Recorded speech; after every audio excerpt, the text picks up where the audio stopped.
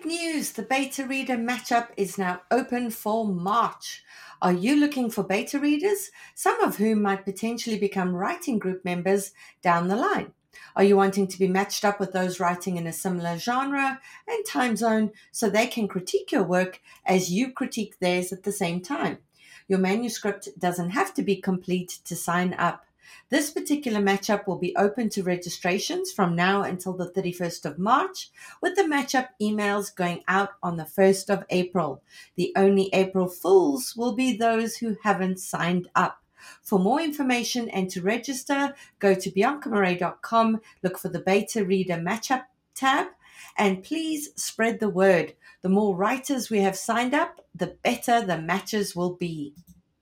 Hello, listeners. This is your co-host, Cece, and I'm so excited to tell you about my upcoming webinar, Writing Tension. Join me on Thursday, April 11th at 8 p.m. Eastern Time via Zoom to learn all about creating tension, conflict, and stakes in a story. This is a super popular writing webinar I offer, and it's filled with expert breakdowns, practical tips, formulas for cracking these elements, and real examples from novels that will help you dial up the tension in your story in actionable ways. And this year, I'm doing something extra.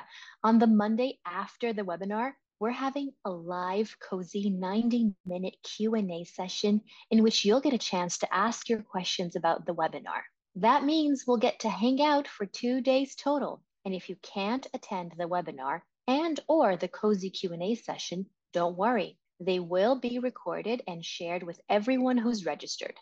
There are limited spots for this webinar in this new format, so if you're interested, check out the link on my Instagram page and sign up. The handle is @CeCelyra_agent. That's @CeCelyra agent. I hope to see you there.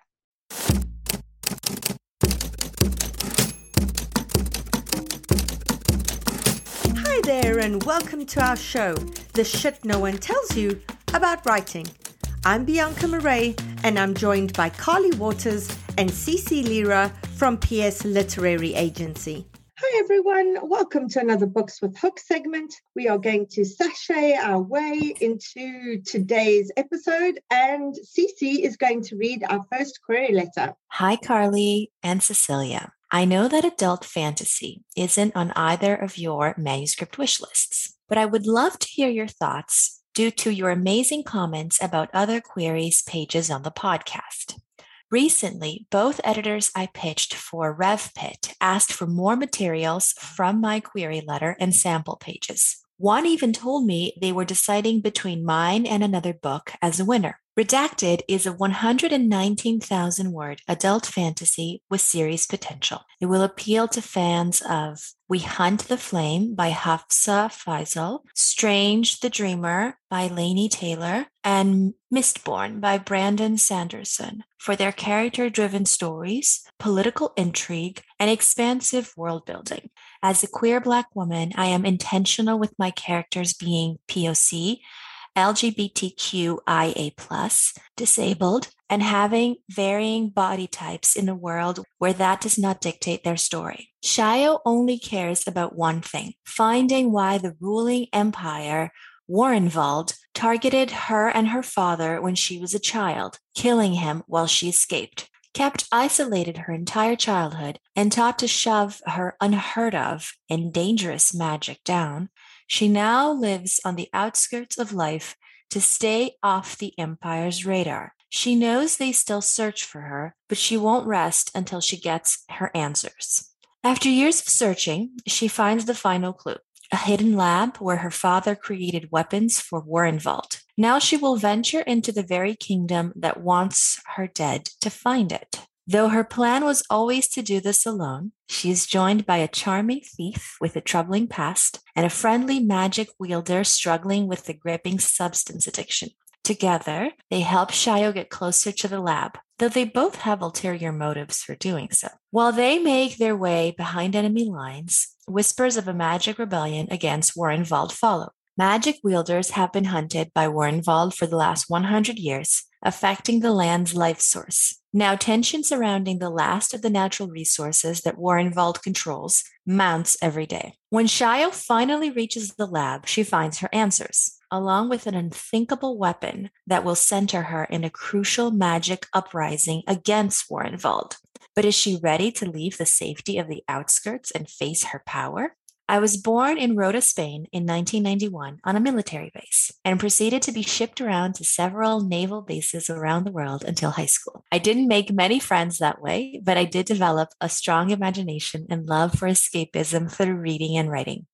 I believe in writing what you know, so my stories typically include elements of mental health, othering, and addiction. I'm fine now. I currently live in Philadelphia with my cute and anxious dog, Melez. Thank you for considering me and my book. Okay, Carly, what did you think of the query letter? I appreciated that they gave us the disclaimer. They know this isn't our specialty. And we have been talking on the podcast about upcoming episodes with different specialized agents. So we hope that's on the roster to come. But for today, yeah, I don't represent a lot of fantasy, but I will critique this just like any other critique. So, I really liked that this author kind of spelled out as a queer Black woman, I'm intentional with my characters. I really liked that explanation. I think that was really just like warm and inclusive and, helps us to look forward to all of those great identities.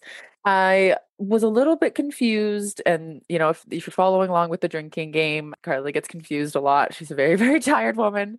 Some of the wording choices, it's because I know it's so hard, right? Like we're trying to build this world and be specific while like doing so much, right? So down at the bottom, we're talking a little bit about the world building when they make their way behind enemy lines, whispers of a magic rebellion against Worldwald follow. Like I almost feel like we need that world building at the top to set the stakes, not only for the character, but for the world, right? Like why is this happening? Not only to the character, but why is this world disrupting itself at this time as well? Like you have two opportunities to kind of have conflict, right? Which is what makes, fantasy so exciting and which makes those worlds so specific, right? Like the author created this whole world, right? So why did you create this world? So I do think we might need that world building at the top a little bit or just woven into why, again, these stakes are for not only the world, but the character as well. So I would probably move that part up. And a little bit of the wording about the killing. So it says Warrenwald targeted her and her father when she was a child, killing him while she escaped. And so when you use the word like him and father and her and child, like sometimes it's better just to use people's names, the he and the her and the she and the that, like that gets really confusing because we're trying to do so much, especially in fantasy, trying to use characters' names, I think is really important. I wanted to know more about, she's joined by a charming thief with a troubling past. So we get this isn't, just her journey, but I wasn't clear on what the stakes are for him. For the sake of the query, we might need to focus on the main character only and the world building. I don't know if we need to focus on the thief here, even if, again, depends on how important they are in the book, but it's just, I think it might just be a little bit too confusing unless you can justify the stakes really clearly and easily. And we end with a rhetorical question. But is she ready to leave the safety of the outskirts and face her power? We presumably know the answer to this. This is what the whole book is about, right? So I would just strike that through or just find another way to say that in a more definitive sentence. But I thought the author bio paragraph was great. So overall, my feedback is just figure out how to balance the world building and the character building in a way that is equally as exciting. And Cece, what did you think? So before we begin, I just wanted to say hi, Chantel. Thank you for creating that drinking game. Carly, Bianca, and I are so appreciative because we are over-caffeinated humans who read tons of query letters. And so the drinking game where we take a sip of whatever cozy beverage of choice we have with us every time we are confused just makes this a little bit more fun. So shout out to Chantel. I want to echo all of Carly's words. I actually took me a long time to figure out what wasn't working here for me. And there's a lot that is working. The author did a really great job with both the beginning and the end of the query letter. It's really the plot paragraph. I wasn't getting a sense of what the escalation of the stakes were because we start the story knowing that she's being hunted. And we start the story knowing that she's one step away from finding this magic, and magic is the wrong word, but like the key to giving her all her answers. When you start a story with a really gripping and powerful inciting incident, that is awesome for the purposes of a hook. But remember, that means that level of tension becomes baseline, as it should. So you have to find ways to escalate that. I get the journey. She did mention the journey, right? The journey that they go on with two friends, which actually made me think of Wizard of Oz. But I don't understand what happens in the journey. I think I wanted a little bit more detail on the plot. And, in terms of fantasy, it's true that I don't gravitate towards like hardcore fantasy, but I do love fantasy elements. I have like 4 projects that I'm going out with this fall that all have fantasy elements, whether it's urban fantasies, one of the books has zombies. The other, as an example, has a really high concept premise where it's like exactly our world, but one thing changes. Some of my favorite books have fantasy elements, like The Night Circus by Erin Morgenstern and The Age of Miracles by Karen Thompson Walker. So it's not that, you can still think of me when you think of fantasy, just it's more the fantasy that will appeal to everyone. So I just want listeners to know that. Awesome, Cece, thanks. All right, Carly, what did you think of those opening pages? Can you give us a bit of an overview of them? So we open with a scene of our protagonist kind of spying on this town called Jackaltown. It's very visual, which was really great. I really liked the balance here of knowing there's some world building that has to happen, but we're doing it through the character's eyes, which I thought was great because the character is spying, right? And we're also, as the reader, learning what's going on. So I thought that was really great. And then we kind of just move into the character, like making their way, from spying into infiltrating. So that's kind of what happens in this scene. There were so many lovely, lovely details here. Things like Shio brought her rusted and worn binoculars. I thought that was a really great detail. Could either speak to that they were very trusted and she only trusts these like rusty and worn ones, or it could just be economically she can't purchase new ones, right? So we're learning something about the character here. So I thought that was really great. There was another line that says, Shio knew exactly where to look. It had been the same scene she scrutinized every night for the last week, right? A little bit of insight there in the sense that we know that she's been spying for a week doing her research, but it wasn't like Shio's been doing her research, right? So I really liked how subtle that was. And so I was a little bit curious about where the drama was going to happen here, right? Because this is a big witnessing, observing scene. We know she's being hunted. There are inherent stakes with being an outsider, right? And infiltrating, right? There's like fear and everything like that that's happening here. But I was really waiting for the guards to see her, for her to realize she forgot something in her pack that she really needed. Like, what is happening here that's really going to, spur on this drama? Because the setting itself is really interesting. Another thing I thought was great in terms of the description of the character, right? I think everybody battles with, how do I describe this character to readers without, being so pointed about like exactly what they look like? And there were some subtle things here, like her thighs touched at the top, which was such a beautiful, subtle way, just being like, your girl's got some muscles, And I just thought that was just so well done. Really, really subtle way of just kind of explaining somebody. So I really liked that. Other than that, I was just, as I said, just kind of waiting to see where the drama was going to happen. There wasn't anything essentially wrong with this per se. It's more just, I kind of want to know, what's really going to kick this drama into high gear. On the podcast, we've talked about following format, and this one was single spaced. So shout out to everybody for following the rules, because this one did not, but we did accept it. In the future, we are actually going to be more strict with our rules, and we will not be considering anybody that doesn't follow our formatting guidelines, because that is industry standard. Great. Thanks, Carly. Cece, what were your thoughts? I thought that this is tricky because on the one hand, spying is great to start a scene where there is so much world building. That is a great, excellent point that I hadn't thought of until I heard Carly say it. But yes, it's perfect, because if you're spying, you have to be like intentionally observing. On the other hand, though, like, is it at all possible for her not to be alone? I guess not, because she's a loner. But then, like Carly said, something needs to happen. Like the essential thing isn't on her backpack, because right now we have this really, really strongly written scene with great setting description and really strong character description. And the emotion is on the page. I can highlight where the emotion is, but I can't highlight where you earned the emotion. And by that, I mean, I have to see your character going through life things, to earn whatever emotion you're feeling. We have the emotion where she sees the town, but again, because we don't really know what the town means, we're not feeling that with you. We accept that you're feeling that. And then we have the emotion where she's looking at the notebook that her father left her.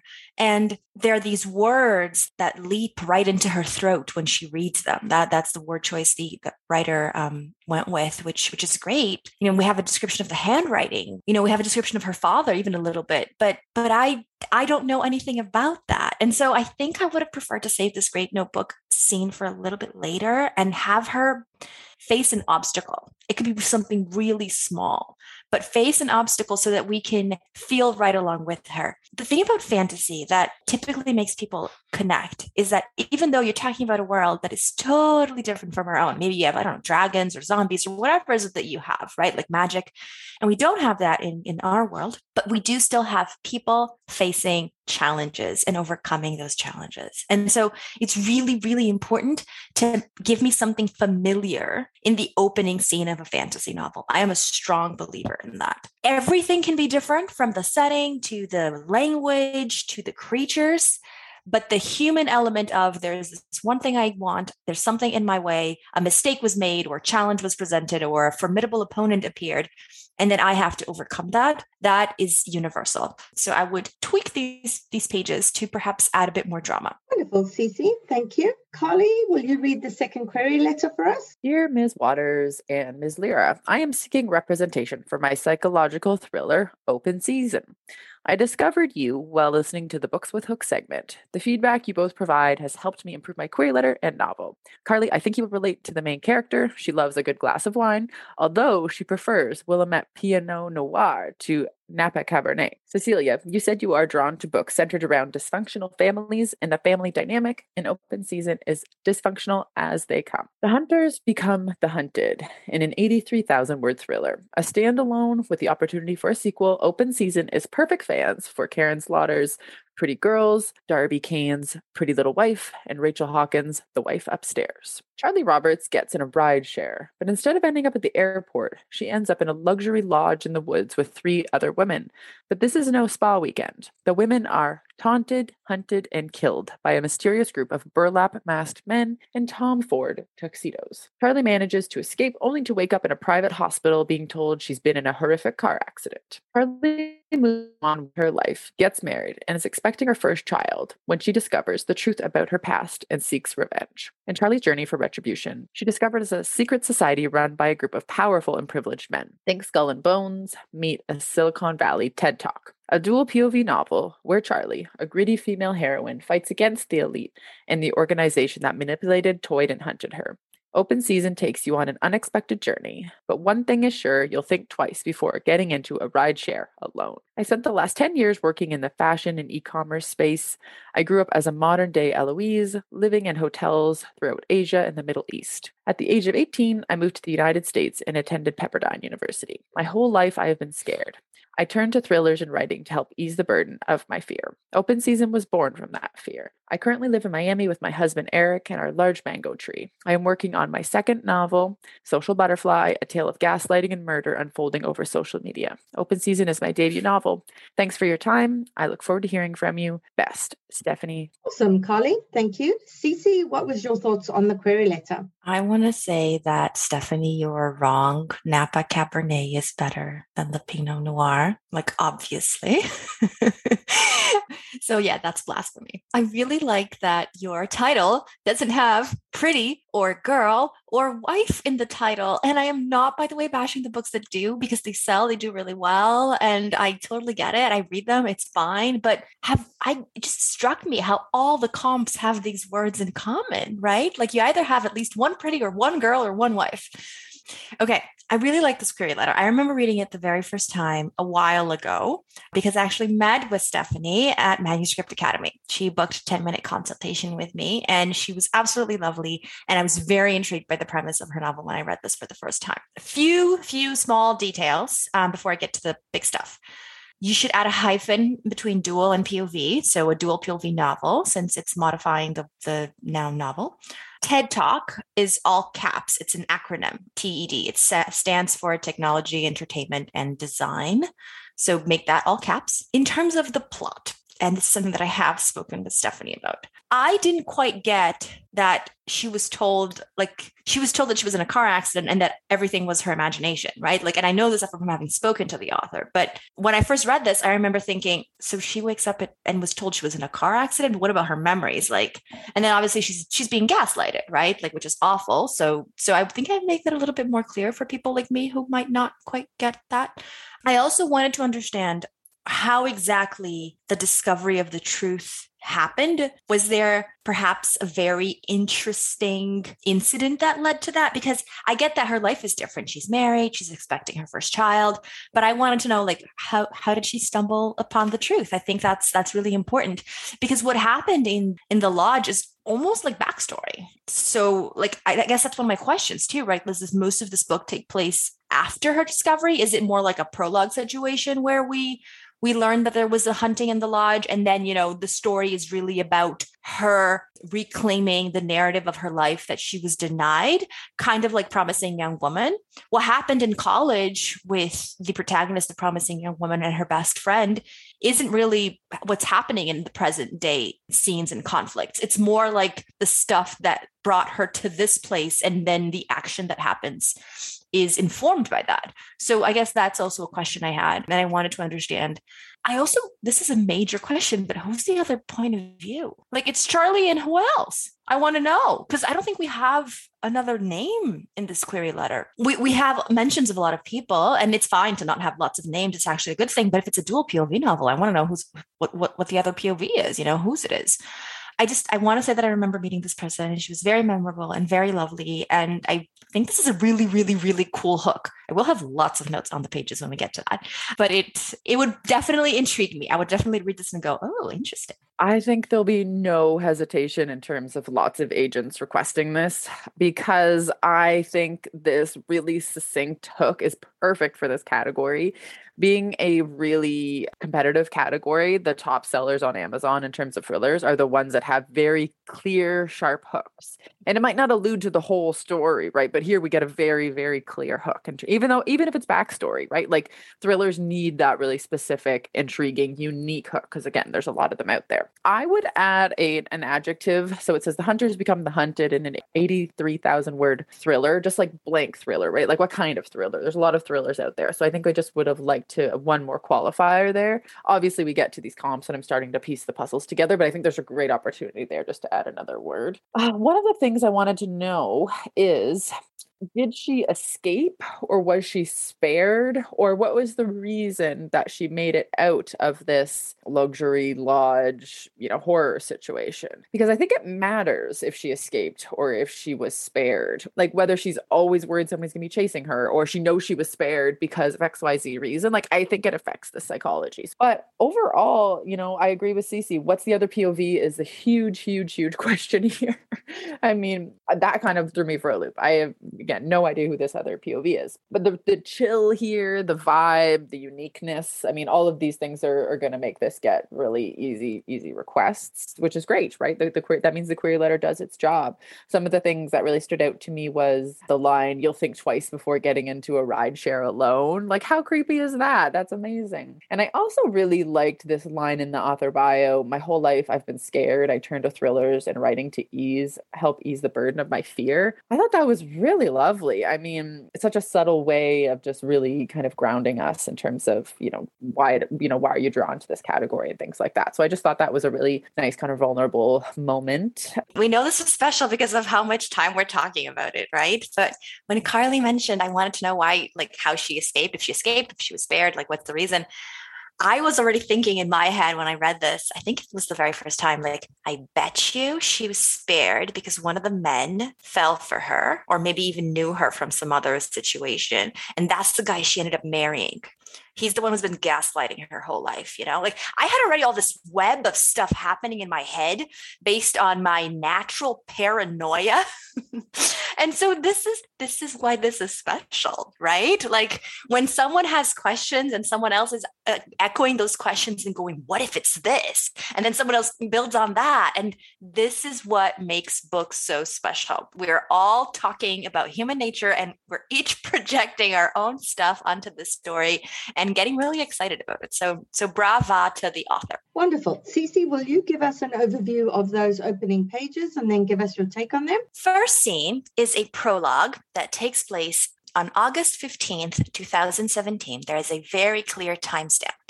Adam and Charlie are laying in bed, and we know that they sleep together, and that this is something that they're still trying to figure out exactly what it is. And Charlie tells the reader in her head that she knows the moment it changed, the moment it became about something else. And so we get a flashback on the very first page that is a prologue, nonetheless, where we go to some other date, where the protagonist, Charlie, shares that she lost her mom. And then Adam does the same. Adam shares that his mom also left him. In Charlie's case, her mom died. And in Adam's case, his mom left him. So they bond over that. And then you can tell by my voice that I was not pleased about this.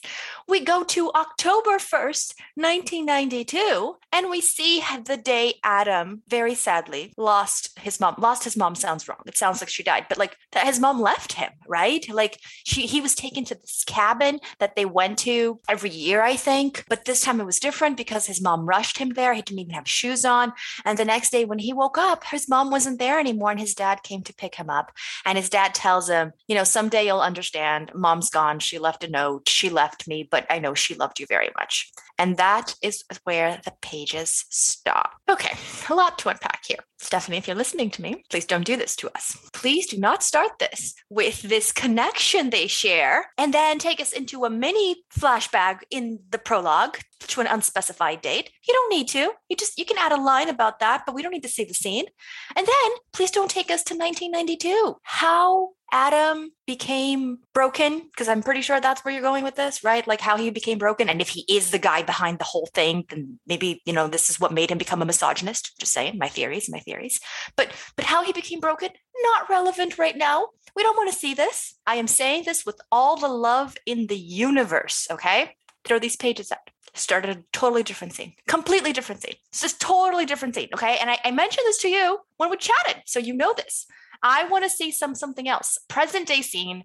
I don't want a prologue unless the prologue is the lodge, unless the prologue is her getting in the car. I don't want to see this connection. If you want to keep it, however, because of course you are the god of this world, as I always say, here are my notes. Head hopping, don't do it. Paragraph 1, we are in Charlie's head at some point, and then we go to Adam's head, right? Like we have, and for an instant, he thought, this is what it must be like when you love someone. So we're getting Adam's thought. And then the same paragraph, just different line, she is Charlie, she found herself entertaining the idea of breaking her rule that night. Don't head hop. Please don't head hop. It's very confusing. Sorry, I just want to add there because we've had some listeners reach out and go, what is the problem with omniscient point of view? Why are you guys so against omniscient point of view? And we're not against it when it's done well. But unfortunately, very, very few authors can do it well. And it's generally, authors at the top of their game. Our issue with omniscient point of view is when this kind of confusion arises. So it's not that we take umbrage with omniscient, it's that we've got problems with the problems that can arise from omniscient. The other thing to add about this, and I'll add it in here and then CC can keep going, is that I don't know how to explain this very well, but basically as the god of this world, the author gets to choose everything, right? You get to choose whose POV, like literally you are the puppet master of this universe. And by a puppet master choosing omniscient head hopping, you're just sucking the intrigue. Like you're almost like, I don't know a nice way to put this, but you're just like cutting your own legs off, right? Like you are taking away your opportunity to build intrigue and suspense by choosing this head hopping, by choosing this omniscient setup. So you're really just robbing yourself of the opportunity to create intrigue by choosing this. And I don't know if it's necessarily something where like it's a novice, writer who's just trying to feel their way through this and that's what they thought was best, but everything is a choice, right? This is your world. Everything is a choice. And you really have to be able to justify your choices, right? And I just don't think that you can justify this choice.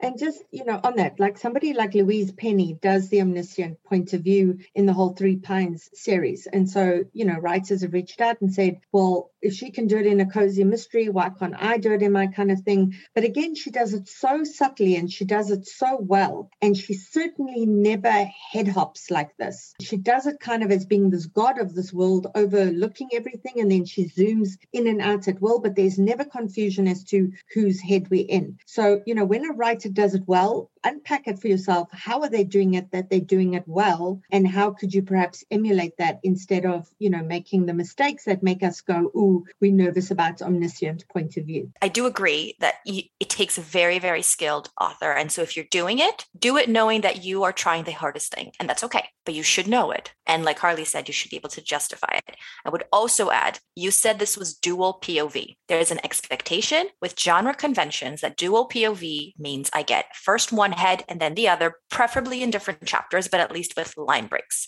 And as a third point, there's a difference between omniscient point of view and head hopping. Omniscient point of view is an intentional device by which an author is literally looking at everything. And like Bianca said, we zoom, right? Like you can see almost like a camera going inside someone's head and coming out. And I know exactly where it starts and I know exactly where it stops.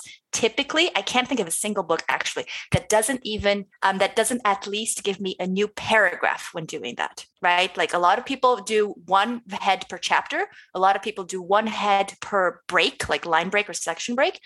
And at least a new paragraph. This person didn't even do a new paragraph. So yeah, who did that was J.K. Rowling in The Casual Vacancy. So she did that without the line breaks or the scene breaks, etc. Or even paragraph. Because I loved that book. Without even paragraphs. And you didn't even notice it because she didn't even notice skillfully. But again, this is an author who had written 7 internationally best-selling books before she wrote this particular book. Loved The Casual Vacancy. Okay.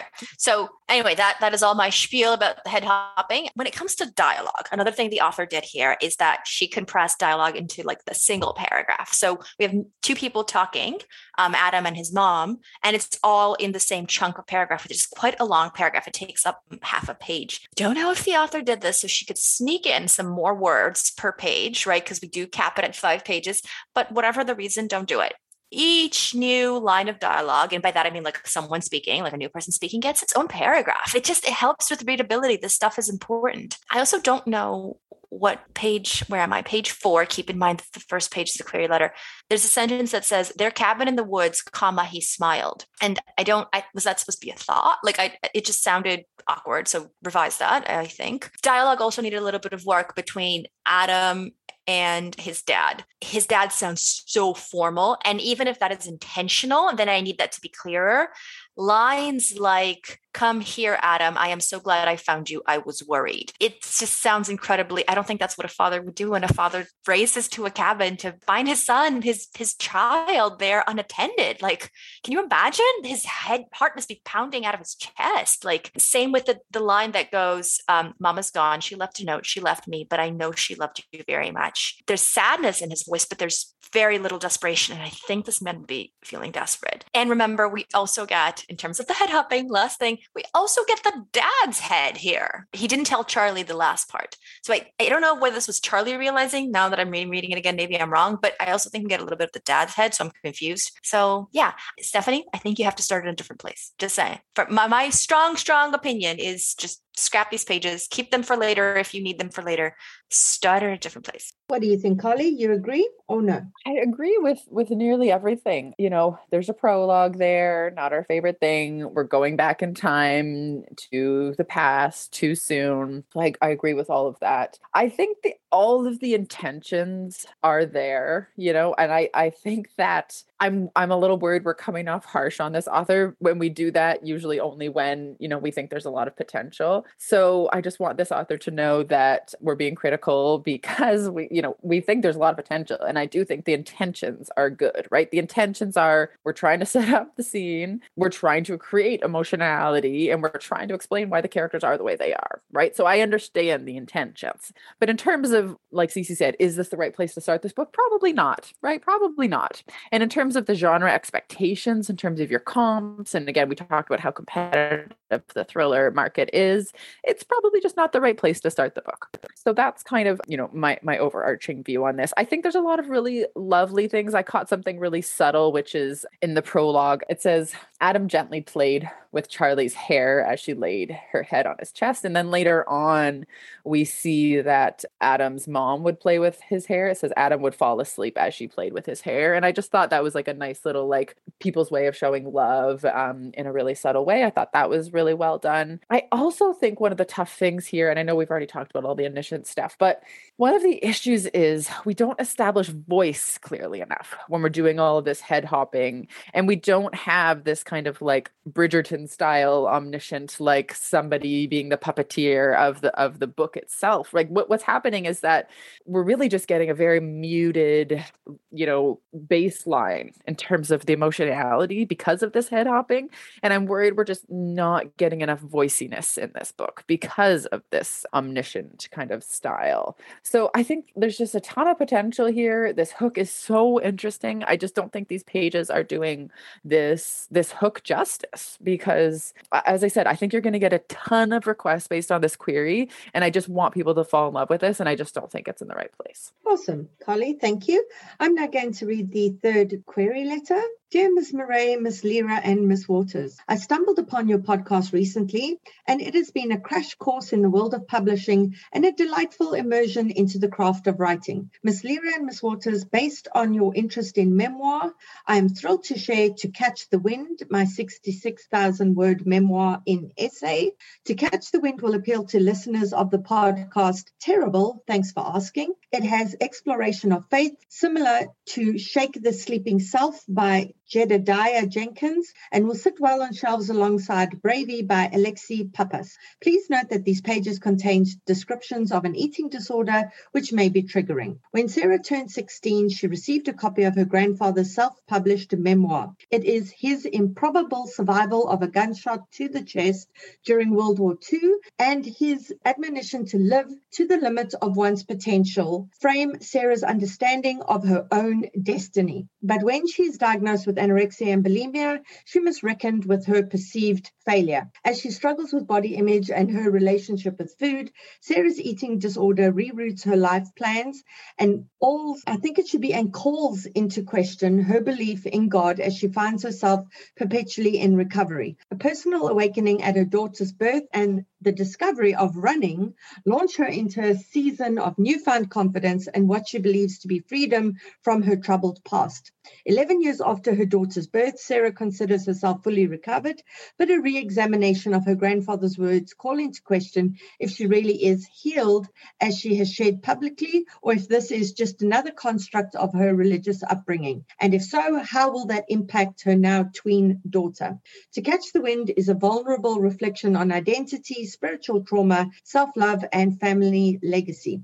I have a BA in English teaching from the University of New Hampshire. In 2010, I transitioned from my role as a high school English teacher to stay-at-home mom and started the blog runfargirl.com, now sarahcanny.com, which averaged 50,000 monthly page views at its height of popularity. I was a contributing blogger for Women's Running magazine from 2016 to 2017, and my work has appeared in print and online at Women's Running and Runner's World. I am also the founder and host of the Women's Running Retreat, Rise Run Retreat, attracting hundreds of women since 2015 to my intimate digital and in-person running experiences. This endeavor has precipitated a thriving membership community. In addition, I have a healthy online platform featuring 20,000 plus followers on Instagram, 9,000 plus likes on Facebook, and an email list with 6,000 plus subscribers. While I am not a professional runner, I've managed to land myself on a few podiums, including a bronze medal at the 2020 World Snowshoe Running Championship. When I'm not running across the snow, you'll find me riding the equally quirky and obscure elliptico on the rural roads near my New Hampshire home, where I live with my husband, 3 children, and a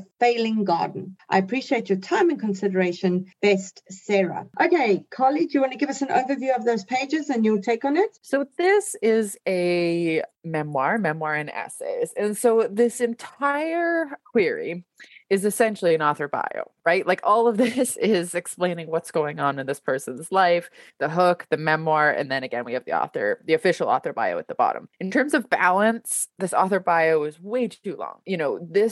All of this information could potentially be in supplementary material. A lot of time with memoir, we actually encourage people to write a proposal separate from the actual manuscript itself, because we have to sell memoir like a novel, but we also have to pitch it like nonfiction, which means we have to place it in its market, talk about marketing, all of that sort of stuff. So I just think all in all, this queer is trying to do way, way, way too much. And really, I think the lead is buried here. Like, I'm still not exactly clear on what is the hook of this all. Exploration of faith isn't a hook, right? That's a theme or a topic. So I'm wondering if the inciting incident is something to do with, like, because there's a line at the end that says, how will this impact her now tween daughter? I'm wondering if, like, the inciting incident is buried in there, or the hook is buried in there, because there's a lot of this intergenerational potentially trauma of, we're talking about the grandfather, and then we're talking about her, and then the daughter. So I just think everything's kind of buried. Like, I'm just not really clear on what, as an agent, it's my job to sell things, and I'm just not really sure on what I'm selling. It's not that this is not interesting. It's just, I don't know where to place this in the market. I don't really know what this is about in present day, right? We're talking about grandfather in the past. We're talking about, an eating disorder in the past that she's recovered from, right? So then what is happening in the present, right? What is this book about? So that's kind of what I really, really need to know. I feel like I want to echo Carly's words and say I also could not find the hook. And this, I know, is a huge challenge with memoirs, because I've heard a lot of people say, I don't think my life has a hook. And I say, yeah, no life does. Your story of your life has to, though, right? Like, there is a difference. How you live your life is one thing, and you don't have to have any type of angle or hook there. But how you frame it in a story, you absolutely need a hook. One thing that I would suggest that the author watch out for is language that suggests that the journey is all internal. It's particularly noticeable in paragraph 3, as she struggles with body image. What is a body image struggle if not something that happens inside our heads and our hearts? And it's a huge deal, don't get me wrong, but it's not something that someone on the outside can necessarily see. Calls into question her belief in God. That is also an internal struggle. Again, crisis of faith, very powerful, but it is something that happens inside of us. A personal awakening at her daughter's birth, another internal development. Discovery of running, it's something she's doing by herself. A newfound confidence, something that's happening inside her. Believes to be freedom, and again, a framing of a feeling. Next paragraph, the same thing happens when she mentions that she considers herself fully recovered. There's a word re-examination and questions if she really is healed. All of these things are internal. This is the great irony of memoirs. In order to write a memoir, you need to do self-examination. People always say that the only person who can write your memoir is you. I call bullshit. A really, really great therapist, your therapist specifically, if you were obviously honest with your therapist, coupled with your favorite storyteller, could write your memoir, because it's all about getting the stuff that's in your head, in your psyche, the stuff that happened to you, and framing that in a compelling way. Like a novelist with your therapist could write your memoir. And that is what you have to do. As a memoirist, you have to pretend like you are not you anymore. Take a step back, get all the examination stuff, all the stuff you've worked on, all the stuff from your psyche, your traumas, your brokenness, your healing, your journey. And then you have to pretend like you're a novelist. Not in the sense that you're going to make stuff up, but in the sense that you're going to frame it in a compelling story. It is a huge challenge. It is by far the hardest thing to write, in my opinion, a memoir. Way harder than it is to write a novel, and writing a novel is really, really tough. So I personally think that the line, a reflection on identity, spiritual trauma, self-love, and family legacy is a great line. You just need to add a hook. And mine for that hook, the hook is there somewhere, I'm sure. You just have to dig and we'll find it and we'll frame it. And it'll be awesome. I have every confidence. Thanks, Cece. Carly, your take on those opening pages? So to set the scene here, the character is out and about for a walk or a run outside of their house in the neighborhood. A neighbor slows down and starts talking to them outside their window, or out the window, as this person is outside. And then we get to a part 1, so kind of prologue part 1. And then in part 1, we move to the story a little bit about her grandpa in the World War II angle of the story. So that's kind of our 2 sections here. So my critique of the prologue is that we're focusing too much on the neighbor and not enough on our main character. So I just really thought that was unnecessary. And we didn't learn enough through that opening, like the neighbor rolling down the window and talking to her while she's running or walking. I don't think we learned enough from that. So I just wasn't clear on why that exactly had to happen. I really liked, there was a section about talking about gardening with kids. And she says, we started forgetting to water. We stopped watching the little green shoots stop growing. They bent over, turned yellow, and died. And it was just about this whole like gardening with kids. And it was so relatable. She said, I'd failed to carry the initial momentum of being the good mom who does things with her kids through to the end. I gotten the timing all off, and we tossed them molding and yellow baby plants into their biodegradable pots. And I just thought, like, sometimes it's such a good metaphor for parenting. Sometimes when you set out to do an activity with your kids and you're like, this is the way it's going to go. It's going to be this beautiful little picturesque moment. And then you're like, yeah, and life got in the way. And then, our plans didn't live. So that kind of made me smile because that was very relatable. But really, this whole scene is just about gardening. And I just didn't really feel like we learned enough in this scene. It was too long. So I just probably felt like we could cut that one. And then we get to part 1 and we're learning about the grandpa. And so the way that this project is framed, partly in the query letter and as we're moving through the pages, is that there's some similarities experienced, or the author is trying to make some parallels between the grandpa's experience in World War II and her eating disorder struggles. I'm having a hard time seeing the connection and feeling the connection. Like the way that the author frames it, they say, I've often said that to struggle with an eating disorder is to be at war with oneself. Yes, agreed. A physical war and a mental war. And I think the same was true for my grandfather. There was a physical war of marching through the rain-soaked jungles of Okinawa, the holding of what remained of his good friend John in the foxhole after they'd been shot, and the hunting and being hunted and finally getting the shot himself. So I agree with the first part of that. I'm just not really seeing the connection ultimately between being in the trenches and holding your dead friend in the mud, a million miles away from home, and an eating disorder. Like, it's not that these are, I don't know, like one of them is, both of them could arguably be life and death, but I don't know. I'm not seeing it. And maybe it's me. I'm not, personally, I'm not seeing it, but I have a feeling it's just, this isn't on the page clearly enough. And so I'm worried this whole book, the thesis of this entire book, is trying to make this connection. And I'm worried about that because I think that the connection should be really clear from the start. I really, really liked this little letter that the letter exchange, it says an inscription in my grandfather's handwriting. To Sarah, with the most deeply felt prayer that you and those you love will never have to go through experiences like these. But know this, if you do, God will give you the strength to bear it. With love, Grandpa B. I love that. I mean, just, we're going through COVID and this huge global pandemic. I just thought that beautiful note is something that can connect with people. So I think there's glimpses here of like what can connect with people, but I'm just wish these links were a little bit clearer in terms of the thesis. Great, Carly. Thank you. Cece, what was your take on that? The opening scene, the inner life, was really interesting because the neighbor offers her cucumbers because she has tons of extra cucumbers in her garden. And without even thinking, our protagonist says no. And then she kind of like questions herself, like, why is she saying no? She does need cucumbers. There's a line that says, the impulsive answer slid so easily past the part of me that keeps in the lies. Because it does become an addiction, right? Like when you have to lie typically when you start lying when you're really young, you start lying to protect yourself.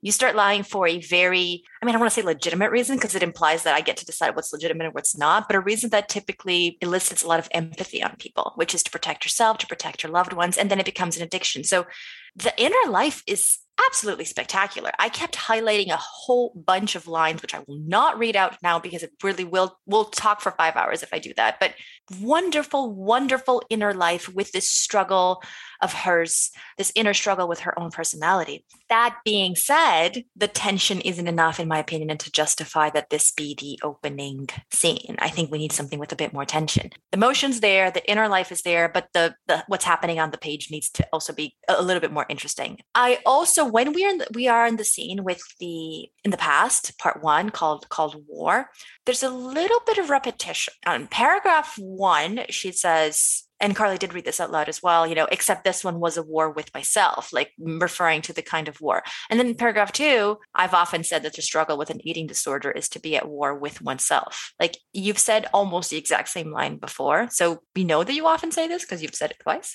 So I don't think you need that repetition. The author mentioned in the query letter that this might be triggering, and I totally get why she did it, because It's so well written in terms of the struggle with the eating disorder that, yes, it can be triggering. And this is just a testament to how well written this is, because there's a great book that I love called Thin Girls by Diana Clark. That book is incredibly triggering because it's authentic. And another book called Juliet the Maniac, incredibly triggering because it's so authentic. So I get it, and you're not wrong, but remember that this is also a testament to your writing chops. One question that I had was, her grandfather left her essentially possibly his most treasured possession. Like, there's an inscription to her. I wanted in on her head in that moment. Like, when her dad gave her that, like, did she think it was unusual for him to leave that to her? Was she surprised that she was singled out as special? Or was she super confident in the fact that, yeah, she was grandpa's favorite? That matters. That tells me about her character and about her headspace. How you grow up in a family dynamic, safe and the security that you're the favorite one, whether you're being delusional or not, that's a different layer, or thinking that you're the one who, isn't the favorite and your parents or your grandparents prefer someone else, that matters. And not just with siblings, with everyone. I want that family dynamic to be unpacked a little bit more.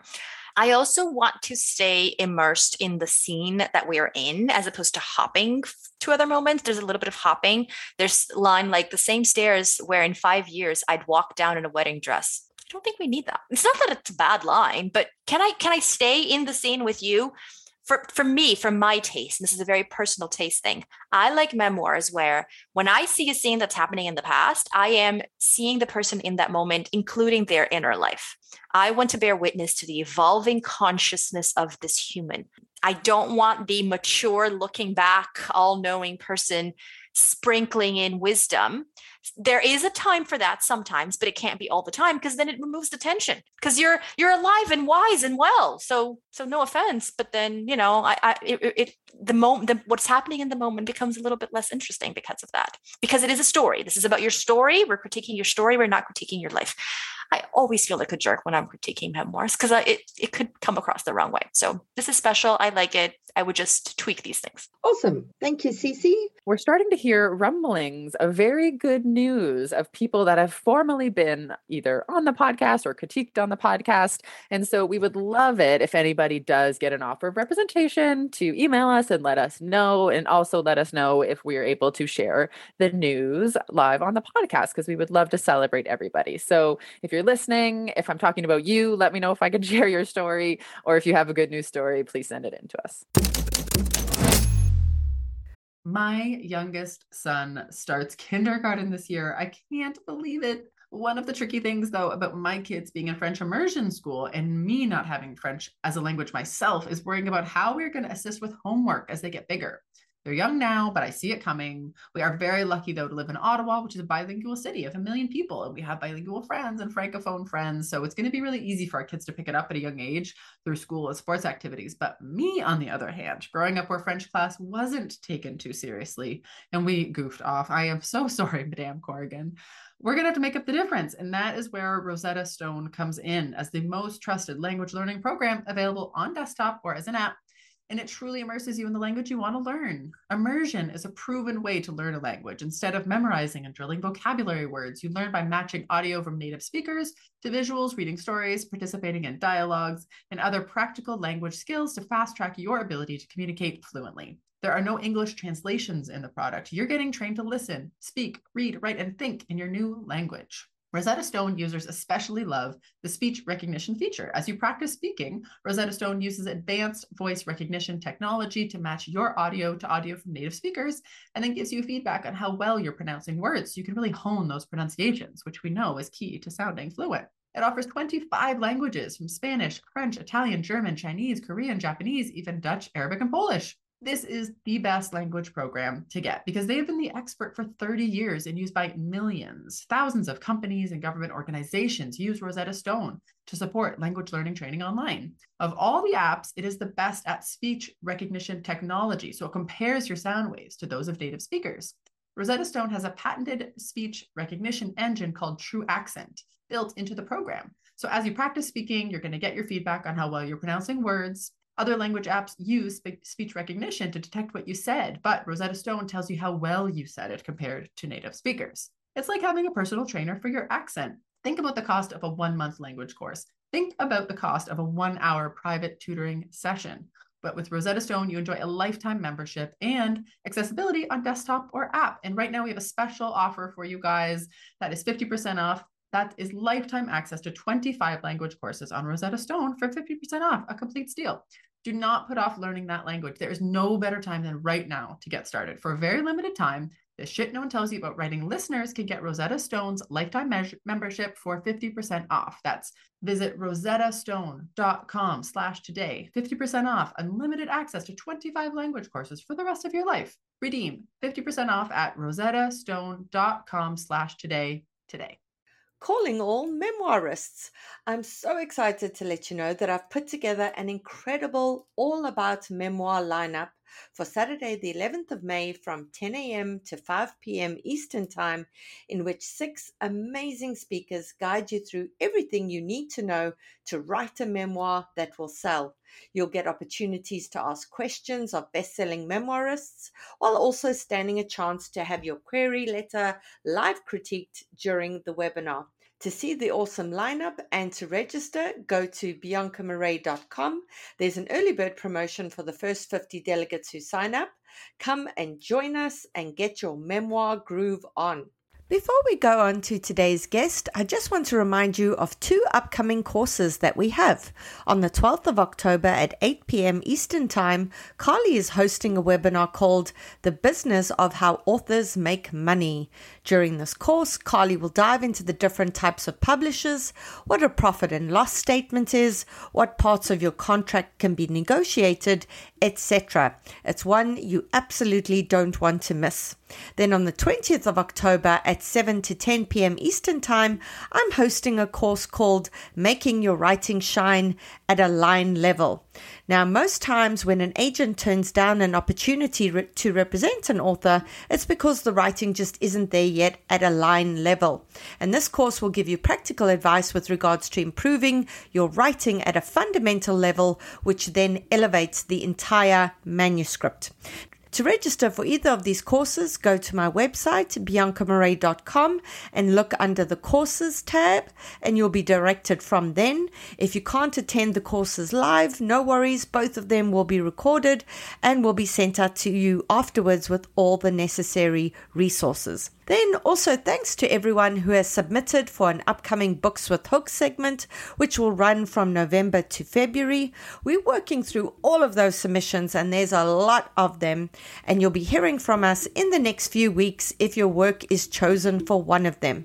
We're really looking forward to that. Now for today's guest. Today's guest is a novelist, filmmaker, and Zen Buddhist priest. She is the award-winning author of 3 novels, My Year of Meats, All Over Creation, and A Tale for the Time Being, which was a finalist for the 2013 Booker Prize. Her nonfiction work includes a memoir, The Face, A Time Code, and a documentary film, Halving the Bones. She is affiliated with the Everyday Zen Foundation and teaches creative writing at Smith College. It's my pleasure to welcome Ruth Ozeki.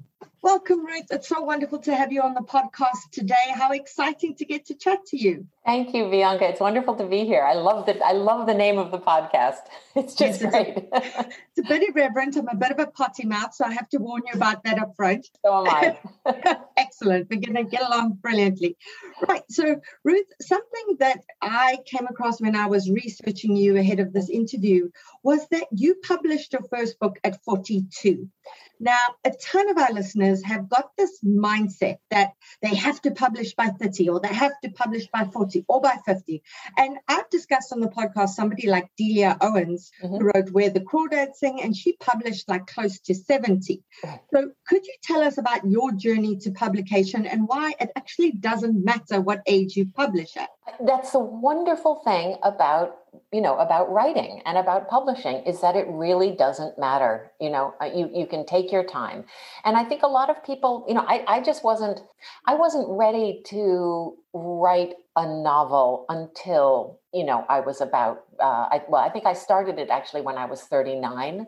I'd had I never went to, MFA program. I never really studied creative writing, but I worked I kind of stumbled into the film and television business and, worked for, Japanese television in particular for probably about a decade before I started writing.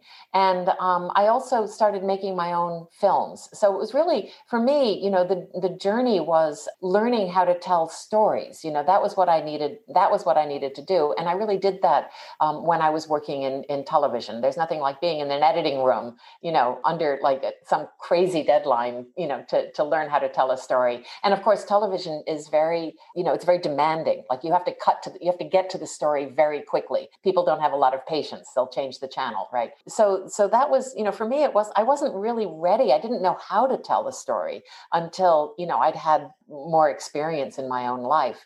And I think too, when I was very young, like very young, when I read my first novel, right, I think I had an immediate sense that, okay, this is what I want to do, but at the time, I'm Asian American, Asian American women were not writing novels in English at that time, right? So I just didn't think that was okay. I just didn't think that was anything that somebody like me could do.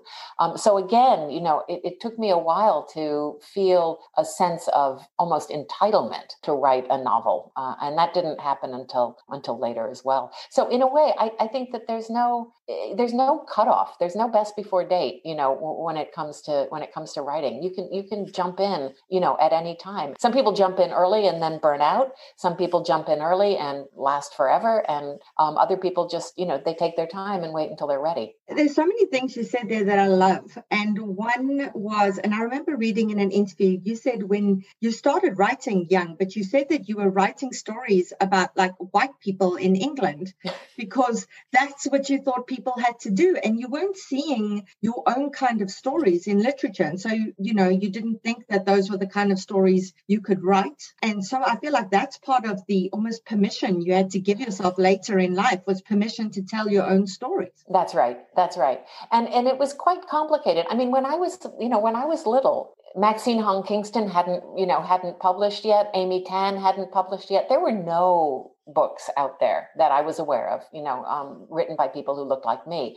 So I thought when I was little that the only thing I was entitled to write was haiku, right? And so that's not so great because, as you can tell, like I'm a very wordy person, right? I'm very verbose, right? So the haiku form, was not sort of natural, tad constraining. A little constraining, right? And I remember I really did. I wrote haiku for, when I was like 6 or 7 or 8. And then I wrote poetry for a while, and I'm not a very good poet. So that really wasn't working either. It took a long time to figure it out.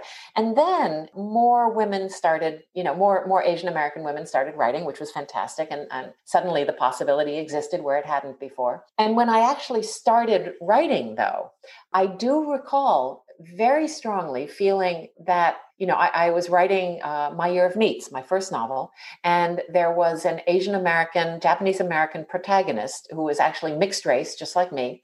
And I remember thinking, first of all, nobody's going to be interested in this, right? Nobody's going to be interested in this book because, how many mixed race, half Japanese, there are actually a lot of us out there, but, at the time I was thinking this is not what novels are about. It goes back to what you were saying, right? And I also realized that there was another constraint, which is that I realized that if I wrote a mixed race, half Japanese, half Anglo woman character, the readers would immediately assume that character was me. They would assume that it's autobiographical. Now, this is a problem that a white dude would not have, right? So I just decided to play with it, right? I decided, fine, people are going to assume that, the character's name was Jane, and I decided to make Jane 6 feet tall and give her green hair so that readers could tell us apart, right? I kind of turned it into a joke. And I proceeded to do that, like through every book. In each book, I kind of decided, well, screw it. I'm just going to use mixed race characters in my novels and see where that takes me. And so I have continued to do that in every book. Now, I don't know what's going to happen with the next book. I might do something completely different. That constraint, recently, like Katie Kitamura or Hanya Yanagihara, Asian women who are not writing Asian characters. And I think that is, that's wonderful. That's great. We've finally, sort of moved out of that particular constraint. And I appreciate that. But by the time you got to A Tale for the Time Being, your main character was Ruth, so you clearly got away from that. You were by then, okay, no more 6 feet tall, green-haired people. Yeah. I don't care if people actually think this is me. And I think Karen Joy Fowler said in an interview how she had seen men kind of put themselves in novels, and you were like the first female writer she saw doing that, and she absolutely loved it. And I mean, you kind of put yourself in the book of Form and Emptiness as well. There's a bit of a cameo appearance there as well, which is wonderful. Yeah, like Hitchcock, I feel like maybe that'll be my, that'll be what I do from now on, is always, make a tiny little cameo appearance. I really felt that, with My Year of Meats, I made Jane 6 feet tall, gave her green hair. In the second novel, All Over Creation, the kind of quote autobiographical character is a character named Yumi, right? And I basically made her, she was so dysfunctional that I thought nobody would dare ask me if she was autobiographical, right? But actually that didn't work either, right? And I was also playing with her name, you, me, being, you and me, right? So I was kind of punning on that. And then with A Tale for the Time Being, I just felt like, okay, screw it. I'm just going to put myself in there. And of course, it's not me. It's a fictional representation of me, right? I'm not, I'm different from the Ruth in A Tale for the Time Being. She, for example, sold her apartment in New York, which was like really stupid. Like, why would you do that, right? So I think I'm actually smarter than she is, Yeah, so there's a difference. I would actually say that we put a bit of ourselves into every one of our characters, even the antagonists. Every time I chat to book clubs, they're like, which character are you? And I'm like, probably the one you like the least, but I'm a bit of all of them, definitely.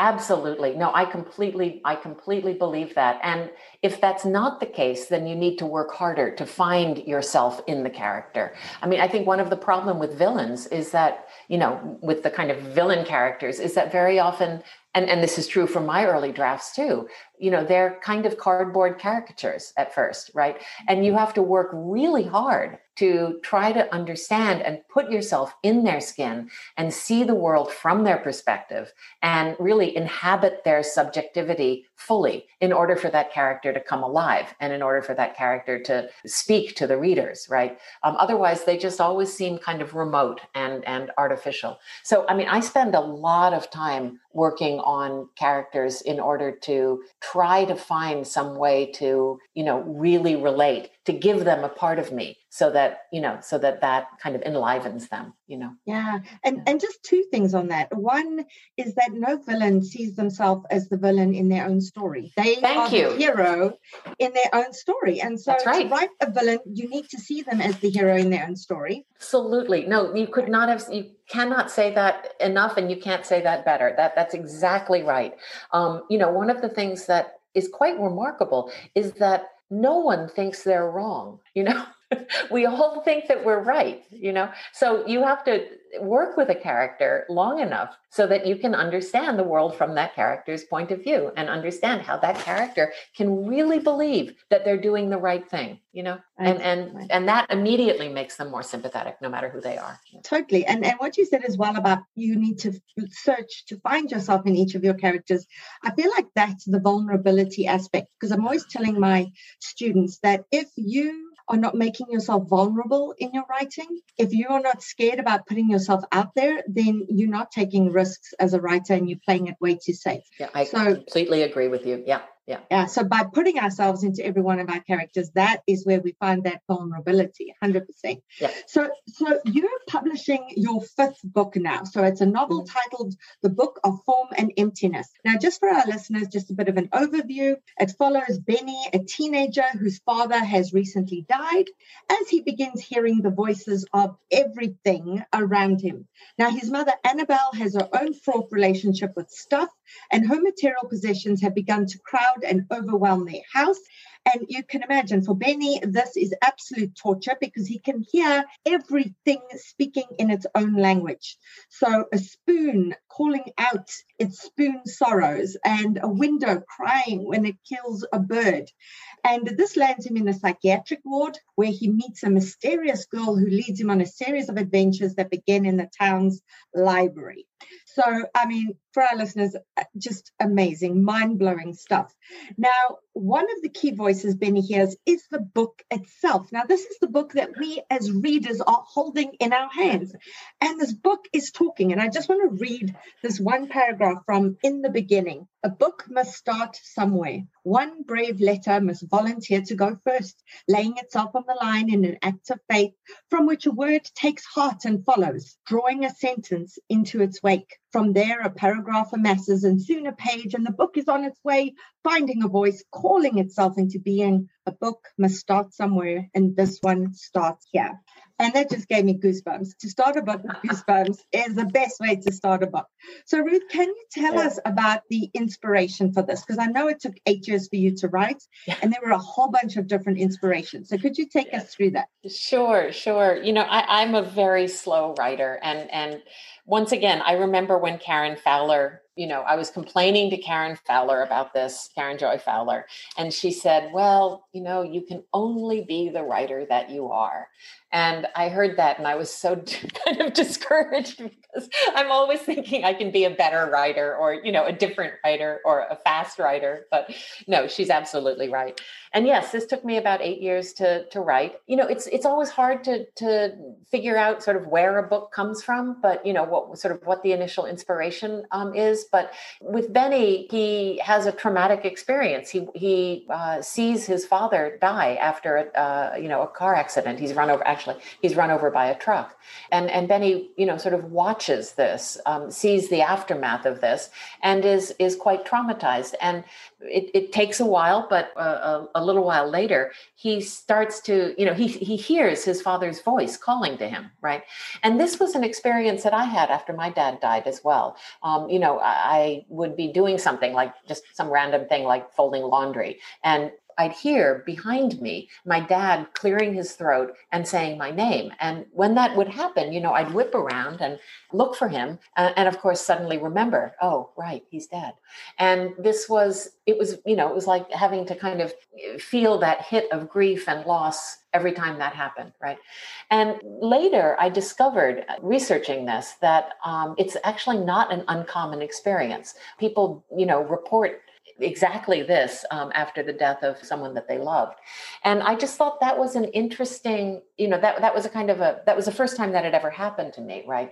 And I thought, well, how is this related to the kind of voices that we as writers hear all the time? And this was actually a question that I was doing a reading at a public library, and one of the audience members, an older man, raised his hand, and he asked me, you know, because I always talk about how characters come to me as voices, right? And he raised his hand and he asked, you know, when you talk about characters, you know, hearing the character's voice, are you talking about hearing with your ears as the voice is outside you, or are you talking more kind of metaphorically, like you're hearing it in your mind? And, you know, I explained to him that in the case of characters, it's more that I'm hearing it in my mind, but that I have had the experience of hearing a voice that's not there with my ears as though it's outside me, right? And that's really what got me thinking about this idea of voice hearing as a spectrum, right? And, you know, when do we think of it as just a normal response to grief? When do we think of it as, you know, an artistic response to the world, something that writers do? And when do we pathologize it and turn it into a problem, right? You know, a medicalized problem. And so this was the kind of spectrum that I wanted to investigate with this book. And I think that really was the initial inspiration for it, trying to understand the spectrum, that exists between inspiration and madness, right? Inspiration in the process is so difficult to explain. And I know there are writers out there who love the sort of mystical part of it. And I'm a Capricorn A-type, so I try and ground all these things. Mm-hmm. And I always feel really silly also saying that it feels like a character sidles up next to me at a bar and kind of sits himself down next to me and is like, okay, now listen, I've got something to tell you. Mm-hmm. And that does feel super mystical, but that's part of creativity, mm-hmm. That's part of this amazing process we have. But like you say, when is it just part of creativity and when is it pathology? Right, right, exactly. And we're so, there's a lot of financial motive to pathologize things in this culture, right? And so, I think that really, I think we're revisiting this, not perhaps quickly enough, but this is something that really concerns me because, I have a typical artistic temperament. I've struggled with depression, for example, all my life. I was like Benny, Benny winds up in a psych ward. When I was a teenager, I ended up on a locked ward as well. And it was a very traumatic experience. I think it was also probably unnecessary. So this was something else that I wanted to, sort of revisit. And once again, it goes back to, how do you find yourself in a character, or how do you find the character in you? I think that's very often when I start to write a book, it's because I have some question that I want to answer for me personally. And the way I do that is acting it out with my characters. And that's a way of investigating this question or this problem. Yeah. And, I've always thought about books as a two-way conversation. I know a lot of writers say it's, I'm telling the story and then it'll go out to a reader and they'll kind of review it, but it isn't a conversation. But to me, books are complete conversations because I will only see in a book what I already have the capacity within me to see it. And so I'm going to process a book very different to my buddy who's reading it at the same time. And then you added this third element of the book having a conversation within the story of the book. And it was just, it was really mind-blowing. It just opened that whole thing up. How do you find the voice of a book, Ruth, when you decide to write that character? Well, but you've read, how many books have you read in your life? Books have something, they have voices. Each book has a different voice, but they have certain character traits. They have certain character traits. Books like to explain things. They tend to be a little bit pedantic, They're a bit mansplaining. They're a little bit mansplaining. That's kind of part of the DNA, the chromosomal makeup of a book, right? You can't help it. And also a book will change with time. So what a book tells you now compared to if you read it in 10 years is going to be different. And is that because you've matured or is it because the book's changed? So that's interesting as well. Exactly. No, or is it because the world has changed, the context has changed, right? I know that books that I've read when I was a teenager, the world has changed so much that you cannot read those books in the same way as an older person, right? And of course I've changed, but in a way the context has changed the book as well, right? And we see that all the time with the classics. People just not finding them relevant in the same kind of ways. So anyway, it's fascinating. And I completely agree with you. I would even go further and say that it's sort of like, a quantum multiverse, that I write this book and it's got a form. It's this object and I write it and I put it out into the world and you read it, you pick it up, and in common parlance, we're experiencing the same book. But in fact, that's not the case at all. That we're actually, you and I are co-creating a completely different book than the book that I wrote, right? And so in that sense, there are, as many different books as there are different readers, right? And this is where the multiverse idea comes in, right?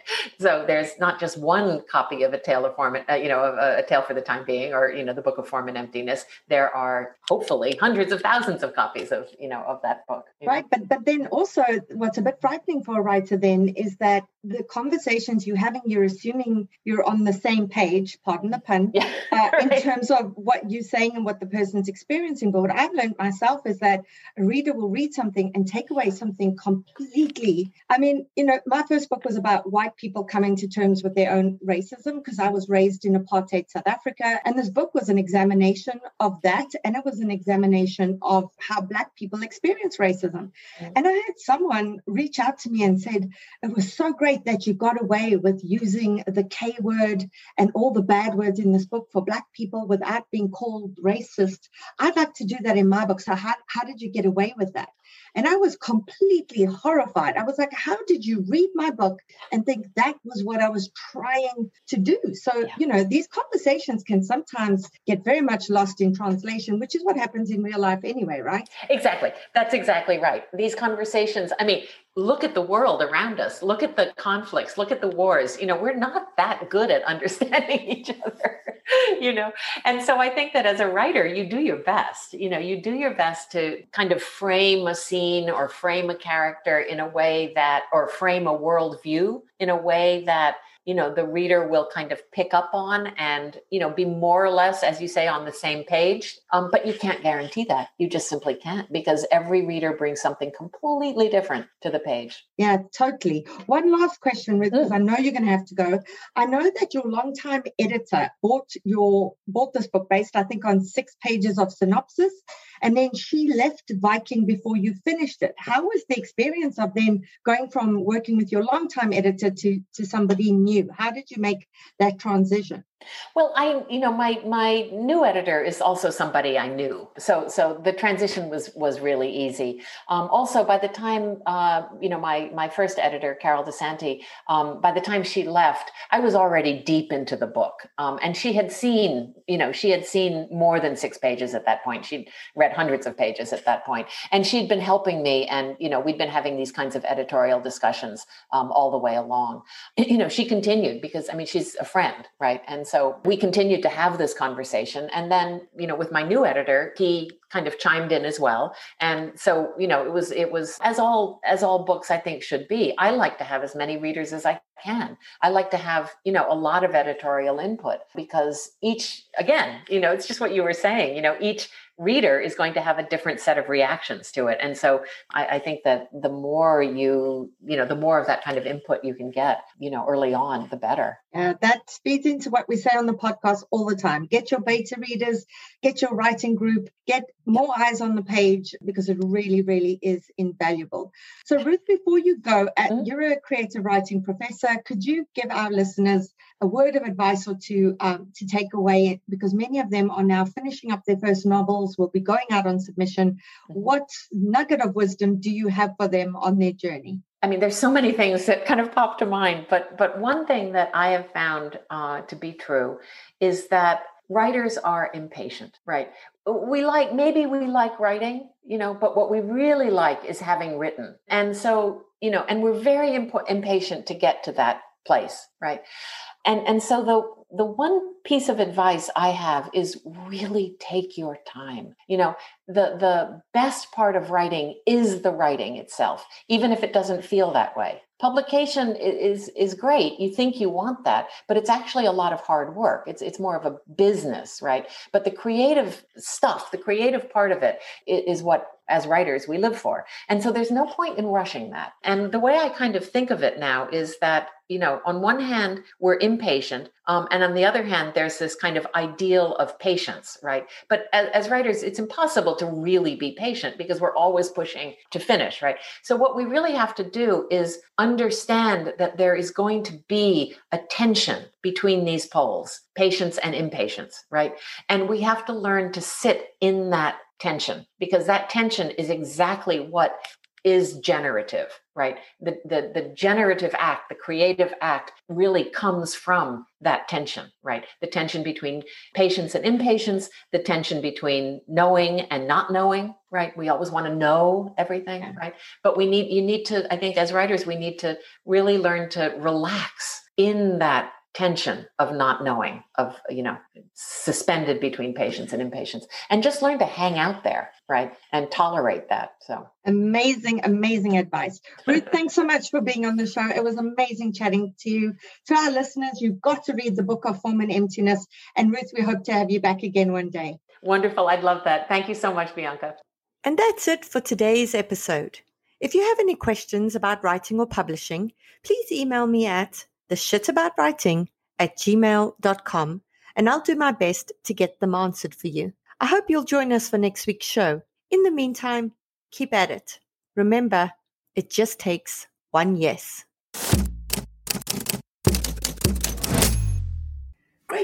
news, the beta reader matchup is now open for March.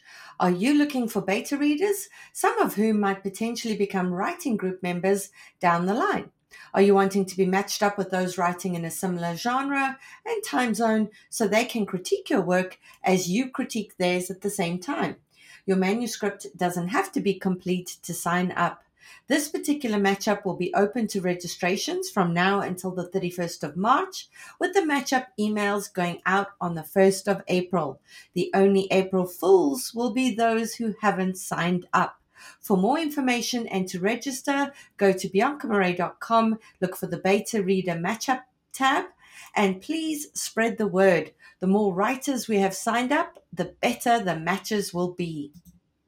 Hello, listeners. This is your co-host, Cece, and I'm so excited to tell you about my upcoming webinar, Writing Tension. Join me on Thursday, April 11th at 8 p.m. Eastern Time via Zoom to learn all about creating tension, conflict, and stakes in a story. This is a super popular writing webinar I offer, and it's filled with expert breakdowns, practical tips, formulas for cracking these elements, and real examples from novels that will help you dial up the tension in your story in actionable ways. And this year, I'm doing something extra.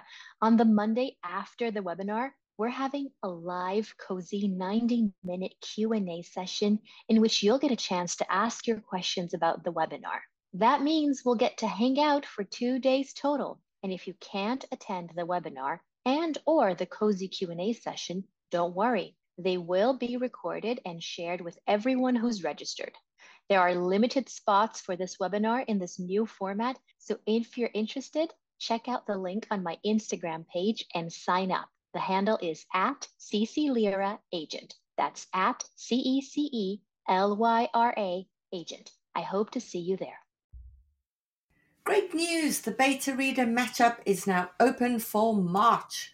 Are you looking for beta readers, some of whom might potentially become writing group members down the line? Are you wanting to be matched up with those writing in a similar genre and time zone so they can critique your work as you critique theirs at the same time? Your manuscript doesn't have to be complete to sign up. This particular matchup will be open to registrations from now until the 31st of March, with the matchup emails going out on the 1st of April. The only April Fools will be those who haven't signed up. For more information and to register, go to biancamarais.com, look for the Beta Reader Matchup tab, and please spread the word. The more writers we have signed up, the better the matches will be. Hello, listeners. This is your co-host, Cece, and I'm so excited to tell you about my upcoming webinar, Writing Tension. Join me on Thursday, April 11th at 8 p.m. Eastern Time via Zoom to learn all about creating tension, conflict, and stakes in a story. This is a super popular writing webinar I offer, and it's filled with expert breakdowns, practical tips, formulas for cracking these elements, and real examples from novels that will help you dial up the tension in your story in actionable ways. And this year, I'm doing something extra. On the Monday after the webinar, we're having a live, cozy 90-minute Q&A session in which you'll get a chance to ask your questions about the webinar. That means we'll get to hang out for 2 days total. And if you can't attend the webinar and or the cozy Q&A session, don't worry. They will be recorded and shared with everyone who's registered. There are limited spots for this webinar in this new format, so if you're interested, check out the link on my Instagram page and sign up. The handle is at CeCeLyra Agent. That's at CeCeLyra Agent. I hope to see you there.